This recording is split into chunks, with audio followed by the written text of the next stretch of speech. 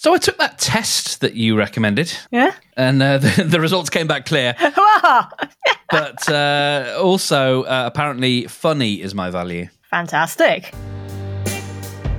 Welcome to the A to Z of Happiness with Anya Pierce and me, Mark Steadman. Join us as we unpack the science of happiness one letter at a time. This week, it's V for values. You know, life can be quite complex. Innit? There's shit's always happening. And making decisions can get more and more complicated. Being able to know, what is the right thing to do, for ourselves and others. And there is something about when we do make decisions or try and make changes in our lives, knowing our values gives us a kind of a compass, a way of navigating our situations and our environments. Other people call them like a North Star, or if we have a multiple number of values, it can be like a constellation. Whenever we get a bit stuck or a bit lost, we can look up in the sky and orientate ourselves and go, okay, so this action will take me towards who I want to be in the world. This might take me away from that. And that is something very much part of acceptance and commitment training, actually. It's funny, because one of the things that although humour did come back as my value, when things didn't feel like they were falling the way I wanted them to fall, coming back to an idea of service was always something that helped me sort of reorientate and go. It sort of brought a kind of sense of peace of just going, if I stop thinking about what I'm getting and instead think about where I can be of value and add value and be useful in the world, and perhaps be a little bit more generous, that kind of just calmed those voices and sort of gave me a little bit more, perspective. Yeah, absolutely. And when you mentioned the test, I'll get into this in a little while. I think the values and action thing is about how you might do something. And so acts of service or being of service, that's a more of a concrete value they might find, say, in the acceptance and commitment training idea of values. But we'll unpack a bit of this a little bit as we go along. But it's really interesting that you talk about how it gave you some perspective to help you quieten down those voices, because really one of the ways that I like to think of values is knowing what matters to us, our heart's desire for who we want to be in the world on an ongoing basis. And so you're already identified there. You have a strength, perhaps, of humour, of being funny and seeing the bright side of things. But who your heart's desire for who you want to be in the world and how you want to be in the world and the impact you want to make is actually service. And, I've noticed, in our conversations and sharing spaces with you, sometimes the thing that you do to serve the group is to tell a funny, and so that it's not either or thing. These are things which are multi-layered and depend on situations. And I think, because from my perspective, I find setting goals quite difficult.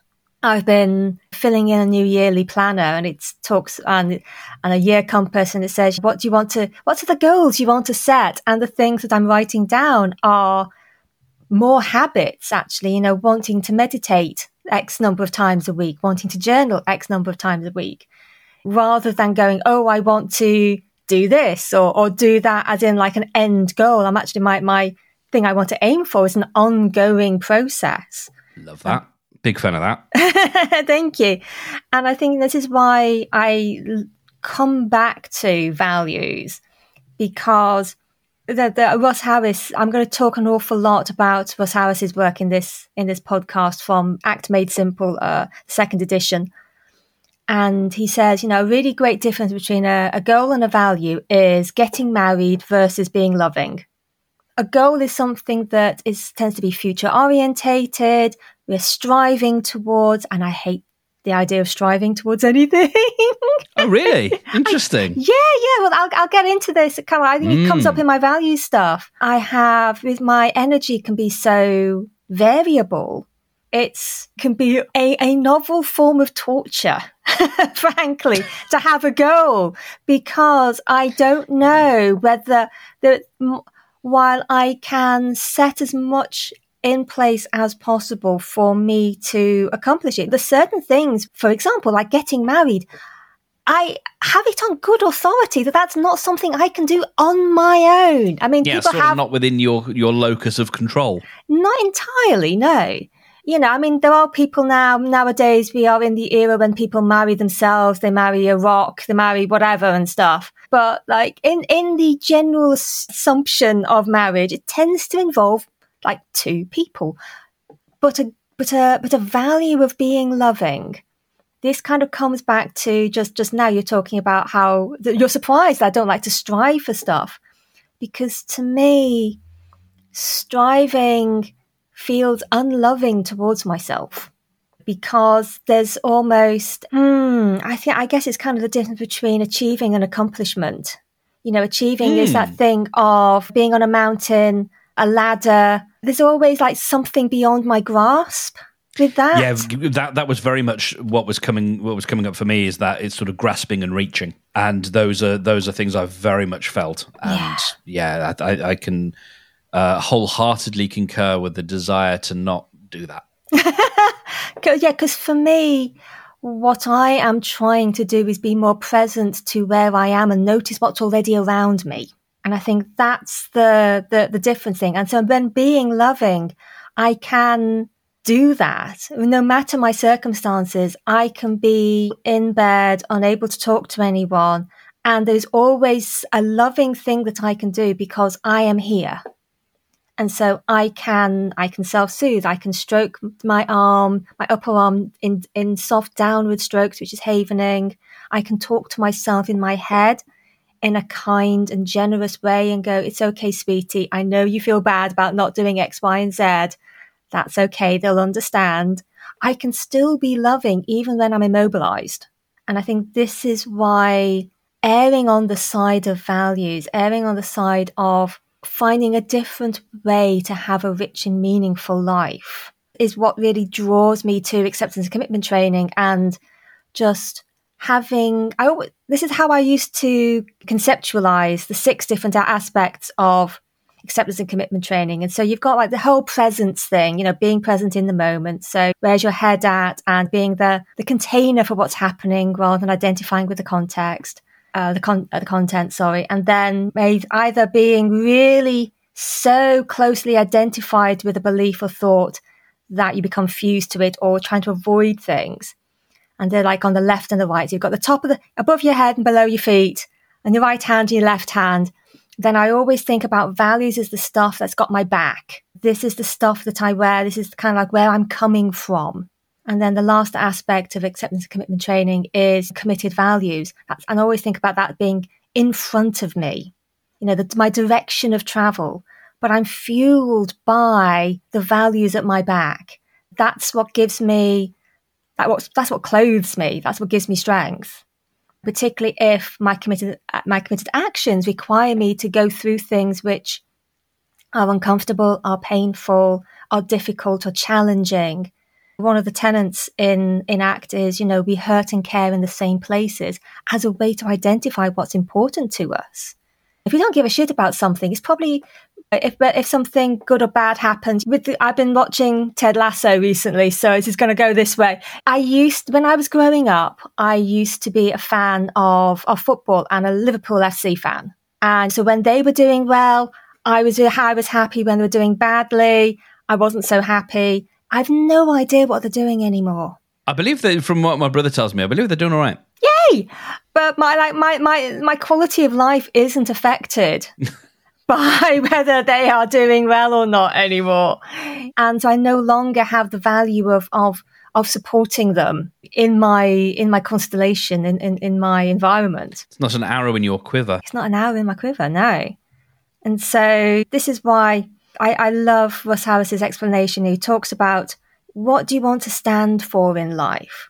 What do you want to do with your brief time on this planet? How do you want to treat yourself, others, and the world around you? And it is this idea of these desired qualities of physical or psychological action, how we want to behave on an ongoing basis. And obviously there can be I'm trying to think the psychologist who talks about this. I think it's Carl Rogers, talks about the gap, how painful it can be when the self that we perceive ourselves to be and our ideal self, the gap between them is quite big. And I think that is where self-compassion comes in. We want to be a certain person in the world. We want to act loving, but we're constantly acting unloving. Being able to notice that gap and actually be kind to ourselves and go, okay, so how can I take them small steps to not just stop that chasm from being so large, but actually allowing these things to overlap. And so I am being more and more, as again, I'm using this term, my heart's desire for who I want to be in the world more frequently. The question that comes to mind is around what happens when we are not in congruence with our values. Oh, I can see a rabbit hole appearing. Because often I think that's where I can sometimes get a bit upset with myself if I believe I've acted in a way that is against my values because I've got a very strong defense mechanism. Okay. And I think that threat detection system is probably a better phrase for it, will sort of leap in and the lasers and the cannons and all the little. It's like it was a bit of a trope, I think, in cartoons where you'd get like all the guns that would come out, and then the gun's got a spike on the end of it, and then the spike's got a tiny little hammer at the end of it, and it's all the things come out. And sometimes it's just guns blazing everywhere, and then suddenly the dust settles. There's no one around, and I'm sat there going, "Oh no, I'm not. Was that what I wanted? I don't think that's what. Oh no, that's not congruent with my values." And then you end up not being able to sleep at night. Yeah, well, deal with that, Anya. Deal with that. Oh, Jesus. There you go. This wasn't in the notes. Well, I guess it depends on. We all have different ways of emotional control strategies. I'm just grabbing another book now as we talk, because there are so many different ways we can end up distracting ourselves and trying to numb what we're feeling. Distracting can be just getting ourselves too busy, surfing the web. We're trying to find anything to take us away from our present moment experience and our present thinking.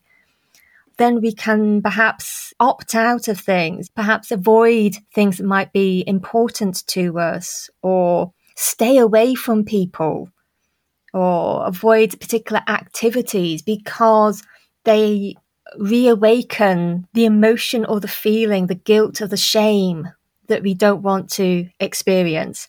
Then, of course, you've got things like thinking strategies.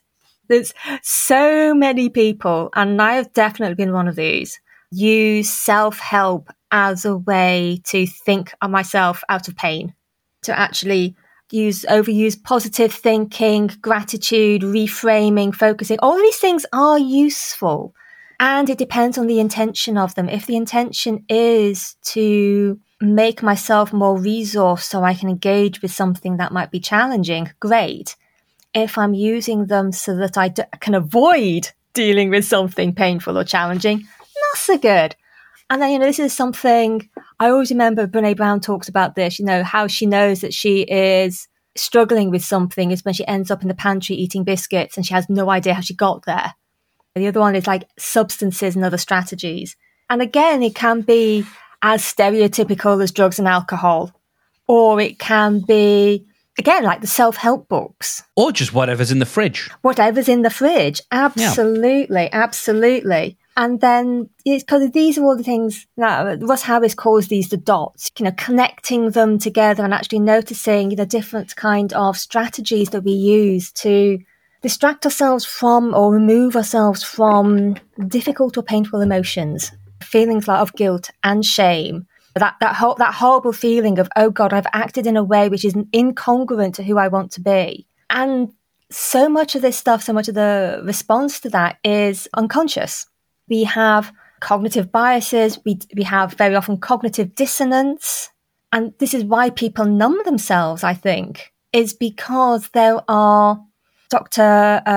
Dan Siegel talks about the sign of mental health being integration and being unhealthy as being disintegration and being not integrated. And I don't know about you, but some of the most painful times in my life have come from when I have had aspects of myself in conflict with each other rather than being congruent and working together in harmony.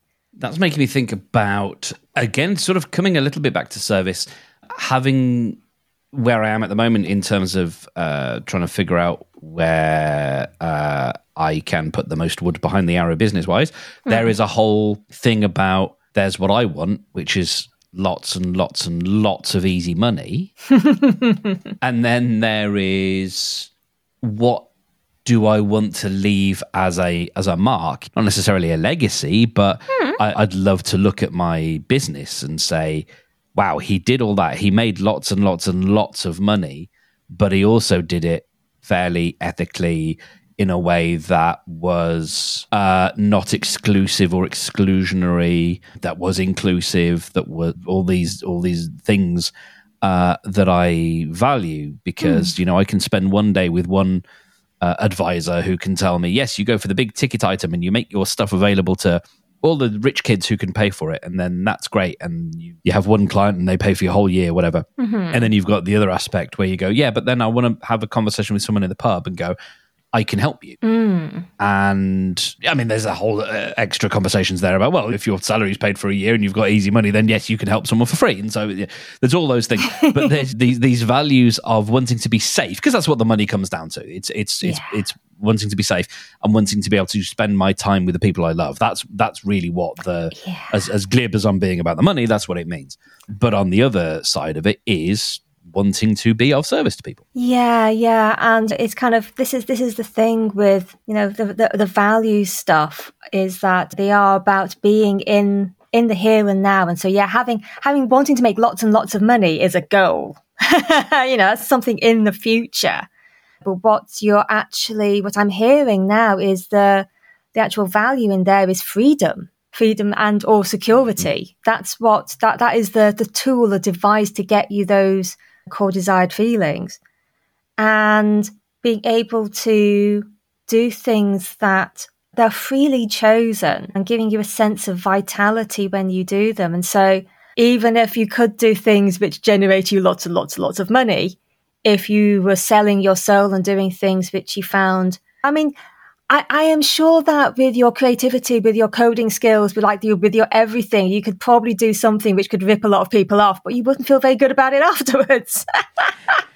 The amount of times I've sat there going, it wouldn't be that unethical to figure out this way of getting this information and send a bunch of people unsolicited emails. I mean, other people do it. I mean, I'm offering something that's good and of value. So if I do it, I'm really just using the villain's tools for good. I mean, really. And any time you start going, it's not that, you have to go, oh, no, stop. You're becoming a baddie. Yeah, indeed. Don't need to be the supervillain with the laugh. And I think this is the thing with values. They don't need to be justified. And the fact that you're just shown there now how you would have to have a justification for your actions. And we often have more than one value. And I'll touch on what Brené Brown says about that in a moment. And so having different ones which apply more in different spaces. Being conscientious might be really helpful in a work environment, but being loving might not go down so well depending on your colleague. Yeah, I was just thinking being conscientious being sort of very supportive and here for everybody is great when you're in a work environment, unless that work environment is an actual fire that's happening right now. Then, you know, perhaps being swift is a value that you might have. Yeah, absolutely. And the idea of holding them lightly as well, because I mean, I mentioned earlier on about how we can hold on to things so much. We've become fused to them. We forget that we are something separate from these beliefs and ideas. When values are surrounded by the word should, or have to, or need to, that's when it starts to get into like punitive territory. And then this is the other idea of being able to include ourselves and others. And so that's when I was talking about when the difference between getting married and being loving. I can be loving in my thoughts, to myself, in physical action, and to others. There's a continuity there. And I think that can be something that people might struggle with, is they might have values of being kind and caring and thoughtful for other people, and yet struggle to apply those same values to themselves. And so, this is where I'm kind of thinking along these lines with my prompts now, is actually to encourage people to touch into their values, to discern what really matters to them. And springboarding off your conversation, you're mentioning about being of service. My first prompt is, how do you want people to describe you at your 80th birthday party? So take a moment right now to imagine, Mark, there are 2 or 3 people making speeches at that landmark birthday. You've got to an age where you're looking back, people have all the things that you've wanted to accomplish, all the things that you've wanted to be in the world have been paying off. What might they say about you? What might they say that you stand for? Or what might you mean to them? Or perhaps what's the role that you might have played in their life? Okay, this is going to come out, I think, to coin a phrase, needlessly messianic, or perhaps somewhat self-aggrandizing. So we'll say the thing and then we can judge it later. Yeah. I like the idea that someone says, I couldn't have done this without you. Meaning, not that I did a bunch of heavy lifting, but that I was there to say, you can do that. You're allowed and you're good, and this is what you can do if you don't give up. And that would be lovely for someone to have made an album or written a poetry book or just something. And I'm not talking about anything big, famous, whatever, but someone to get their creativity out that otherwise they might not have, because they thought, who would care? Or they got halfway through and they were like, oh, no one seems to care anymore. The fact that there was someone there that said, no, you should. That feels nice.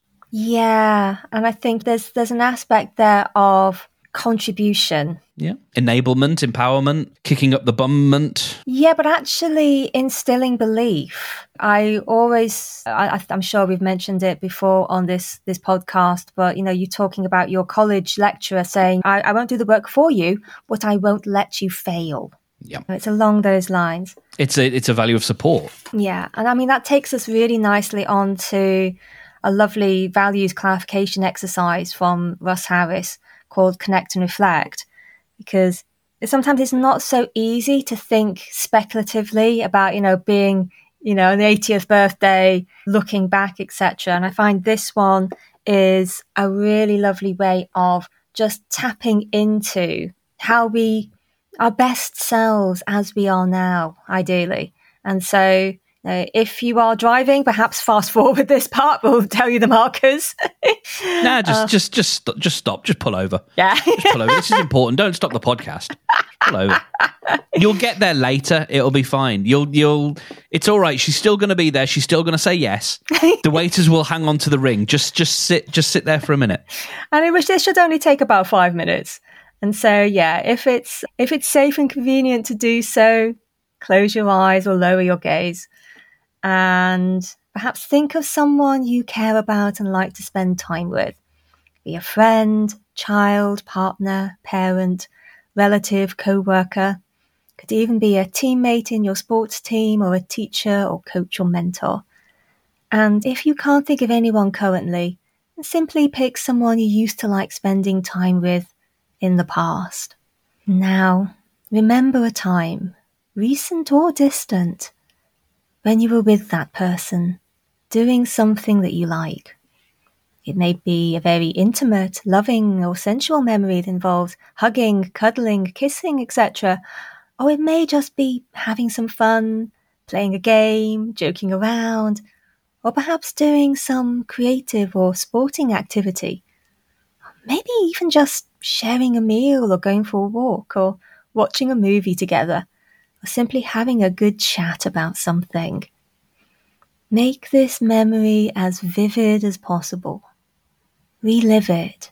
Feel it emotionally. And look out from behind your own eyes in this memory. Notice what you can see, hear, touch, taste, smell, think, feel, and do in this memory. If you are in physical contact with the other person, feel their body against yours. Now, what does it feel like to be doing this activity with this person you care about? Let yourself feel it and appreciate it. Savor the moment. Now, step back and look at the memory as if watching it on a TV screen, and focus on yourself. In this memory, what are you saying and doing? How are you interacting with the other person, treating them, responding to them? What qualities are you showing in this memory? See if you can come up with 2 or 3 words to describe these qualities. For example, are you being open, engaged, interested, loving, kind, fun-loving, playful, connected, engaged, interested, appreciative, honest, real, courageous, intimate?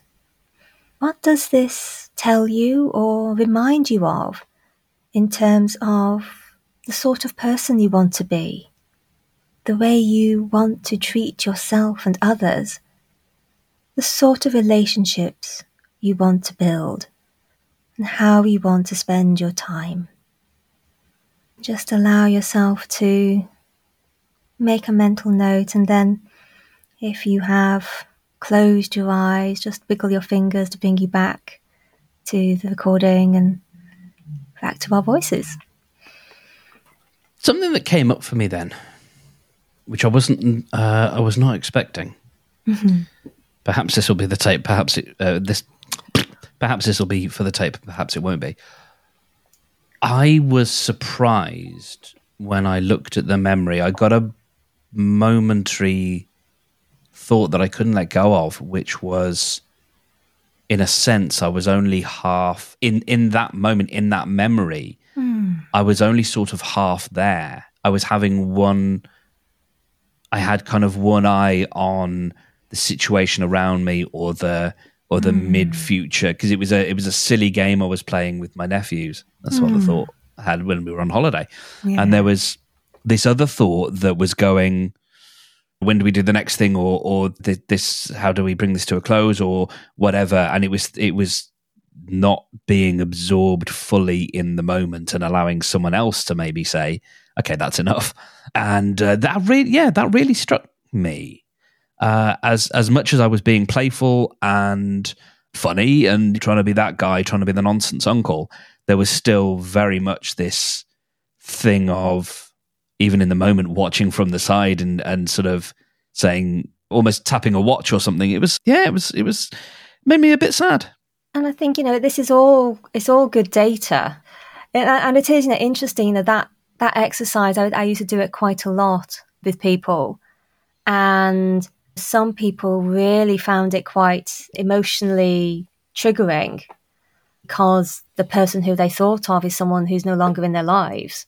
And it is, just tapping into what you discovered there. And thank you for sharing that, actually. Thank you for being open and honest, and actually just noticing that even in the memory that you've chosen, there is a part of you that goes, oh, actually, there's an aspect of myself I'd like to embrace and take on a walk, I would say.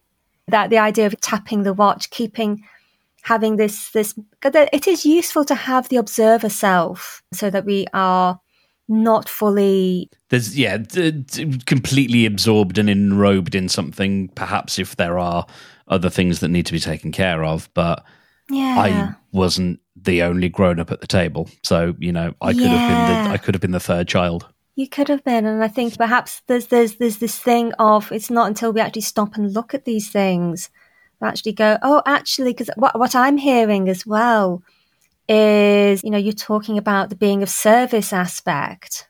There is a thing of wanting to keep that monitoring self going just in case. Mm-hmm. And again, that can I wouldn't say easily, but that the flip side of service is control.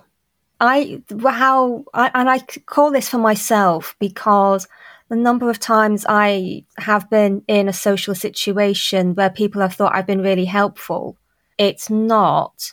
It's because by making sure everyone's got drinks, passing around sandwiches or whatever, or washing things up, that soothes my, I wouldn't go as far as say social anxiety, but it means that I know that I have a place in that environment. Does that make sense? Yes.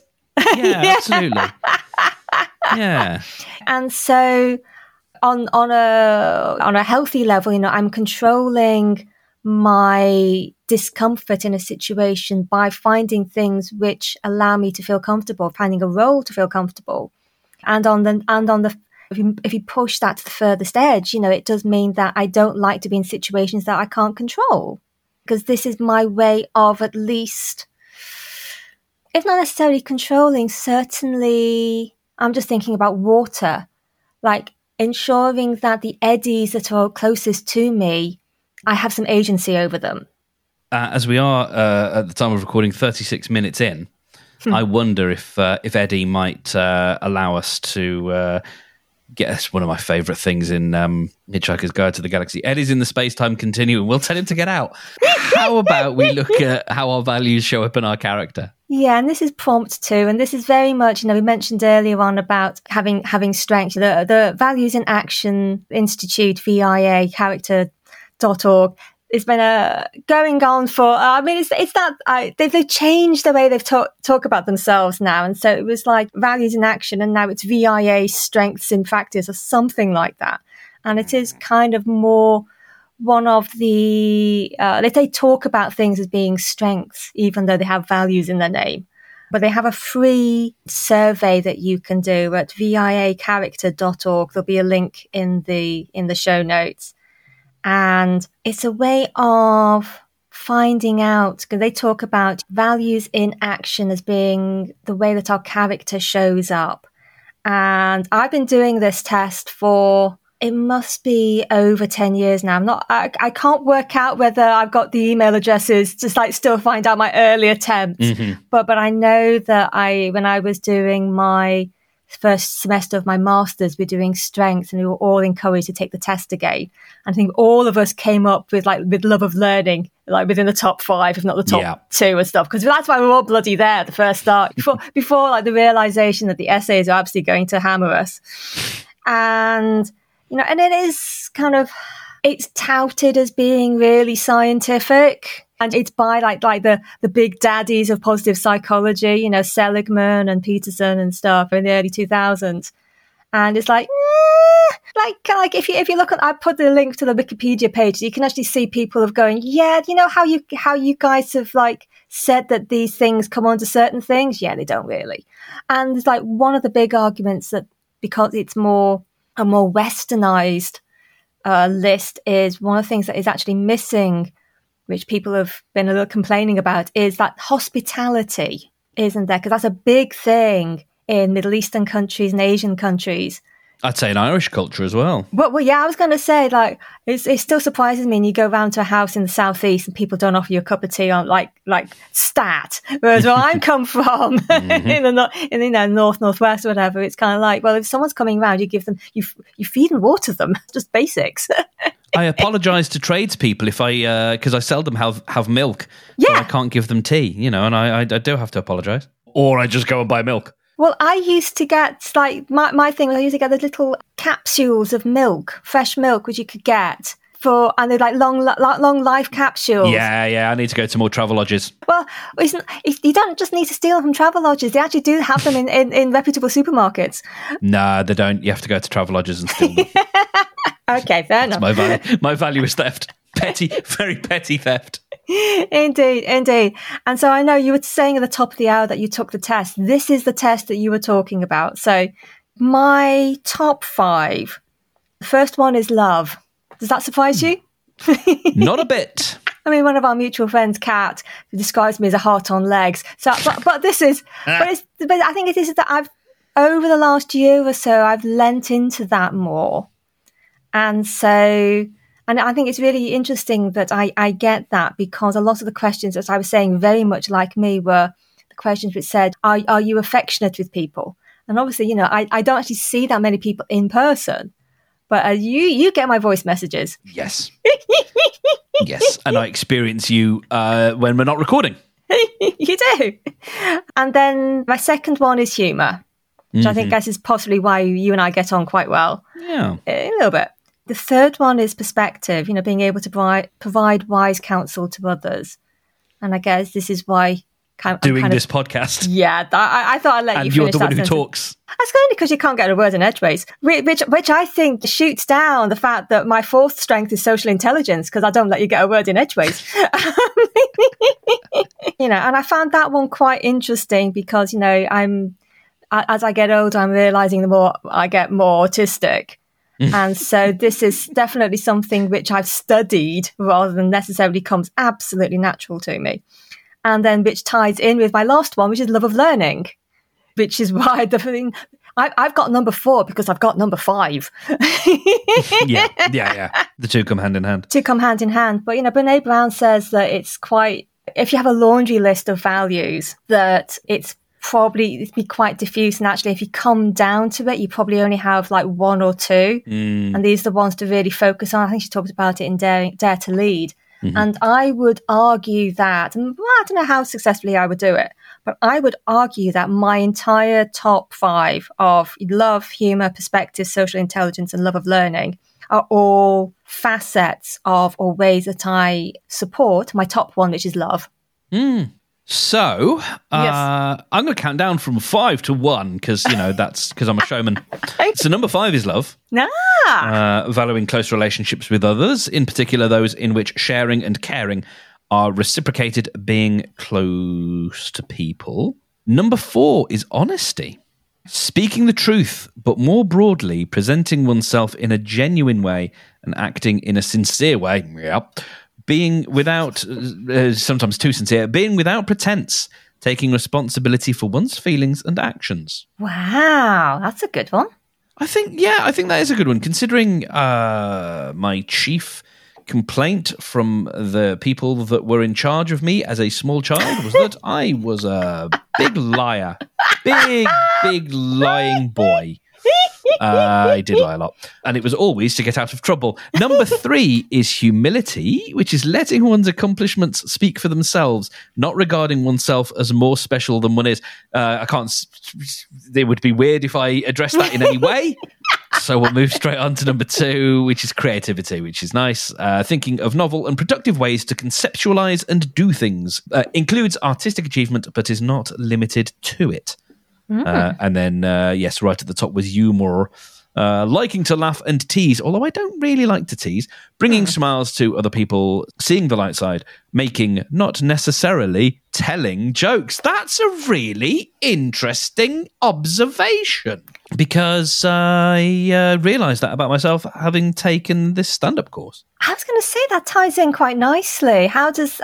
What's been your reflection on that, getting that information back? It's interesting because the specifically on that little bit, the course is at the moment has been quite joke focused, and next week I was saying to the guy who's running it, like, I don't feel like I'm not good at jokes, so I kind of have observations and I can tell stories and perform and that kind of stuff. And as I was speaking, he put a hand on my shoulder and he just went, "That's what we're doing next week." And it's interesting that it makes that sort of thing, making jokes, not necessarily telling them. And I think that's a lovely distinction. But yeah, I think humor is so important. It's comedy is the way that I've understood the world. Comedians showed me, and I think I've said this before, comedians helped me understand what I believed, because they presented it in a way that I could digest. And some of my values have changed. I think, as much as Bill Hicks was there for me when I was 18, some of the values that he espouses are not things I need to take with me into my 40s. But using that as a way of shaping and helping me understand my own self and what I believe is huge. And then just the ability to stand on stage and when you are absolutely bricking it and do something that makes people laugh, everybody unclenches, you unclench, and it's just so much, it just makes life so much easier. If you can get a nice big laugh at the beginning, it's just like, Okay, all right. Let's everybody. It's fine. It tells everybody we're in safety, and Yes. that's a big one for me. I was going to say, it definitely communicates, people feel safe then. Yep. Because I remember when I was doing jazz singing, if I knew that the audience would be picking up on whether I was nervous or not. And so just going on there and going, well, they're all going to look at me. I'm going to give them something to look at.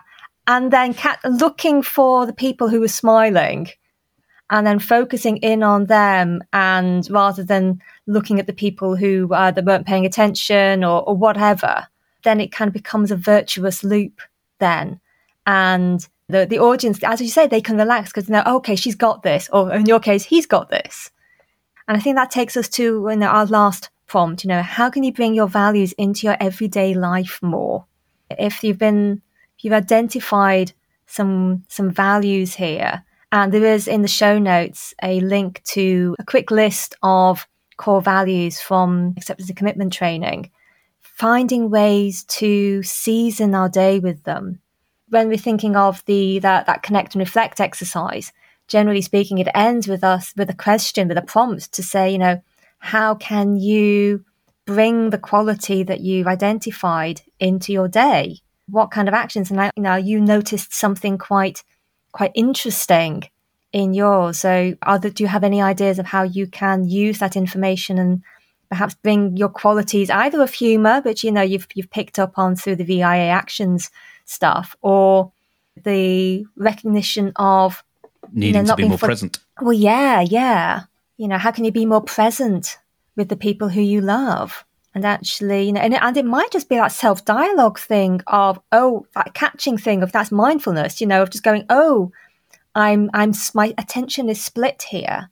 And I'm going to give I can set a little timer on my watch. I can give myself permission to not be split for 10 minutes, because that's how we end up in flow, is by immersing ourselves in something with people and losing track of time.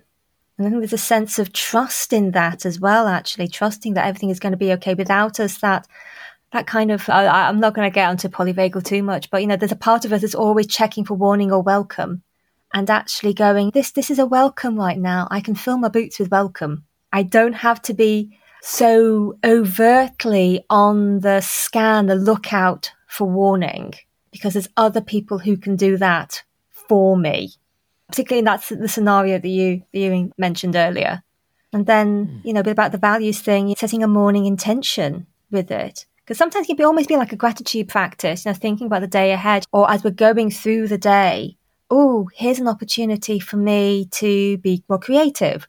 Here's an opportunity for me to be more loving. All these little bits and pieces. And maybe even this is something which I'm going to take away from today, is the idea of planning the week ahead, because I have, as mentioned earlier on, I have a planner now for the year, which has got like hourly things, and I'm marking things down, so I try and get stuff done.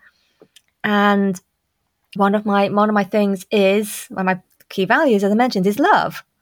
And that also means being loving towards myself and actually putting things in my schedule that allow me to do something that I enjoy.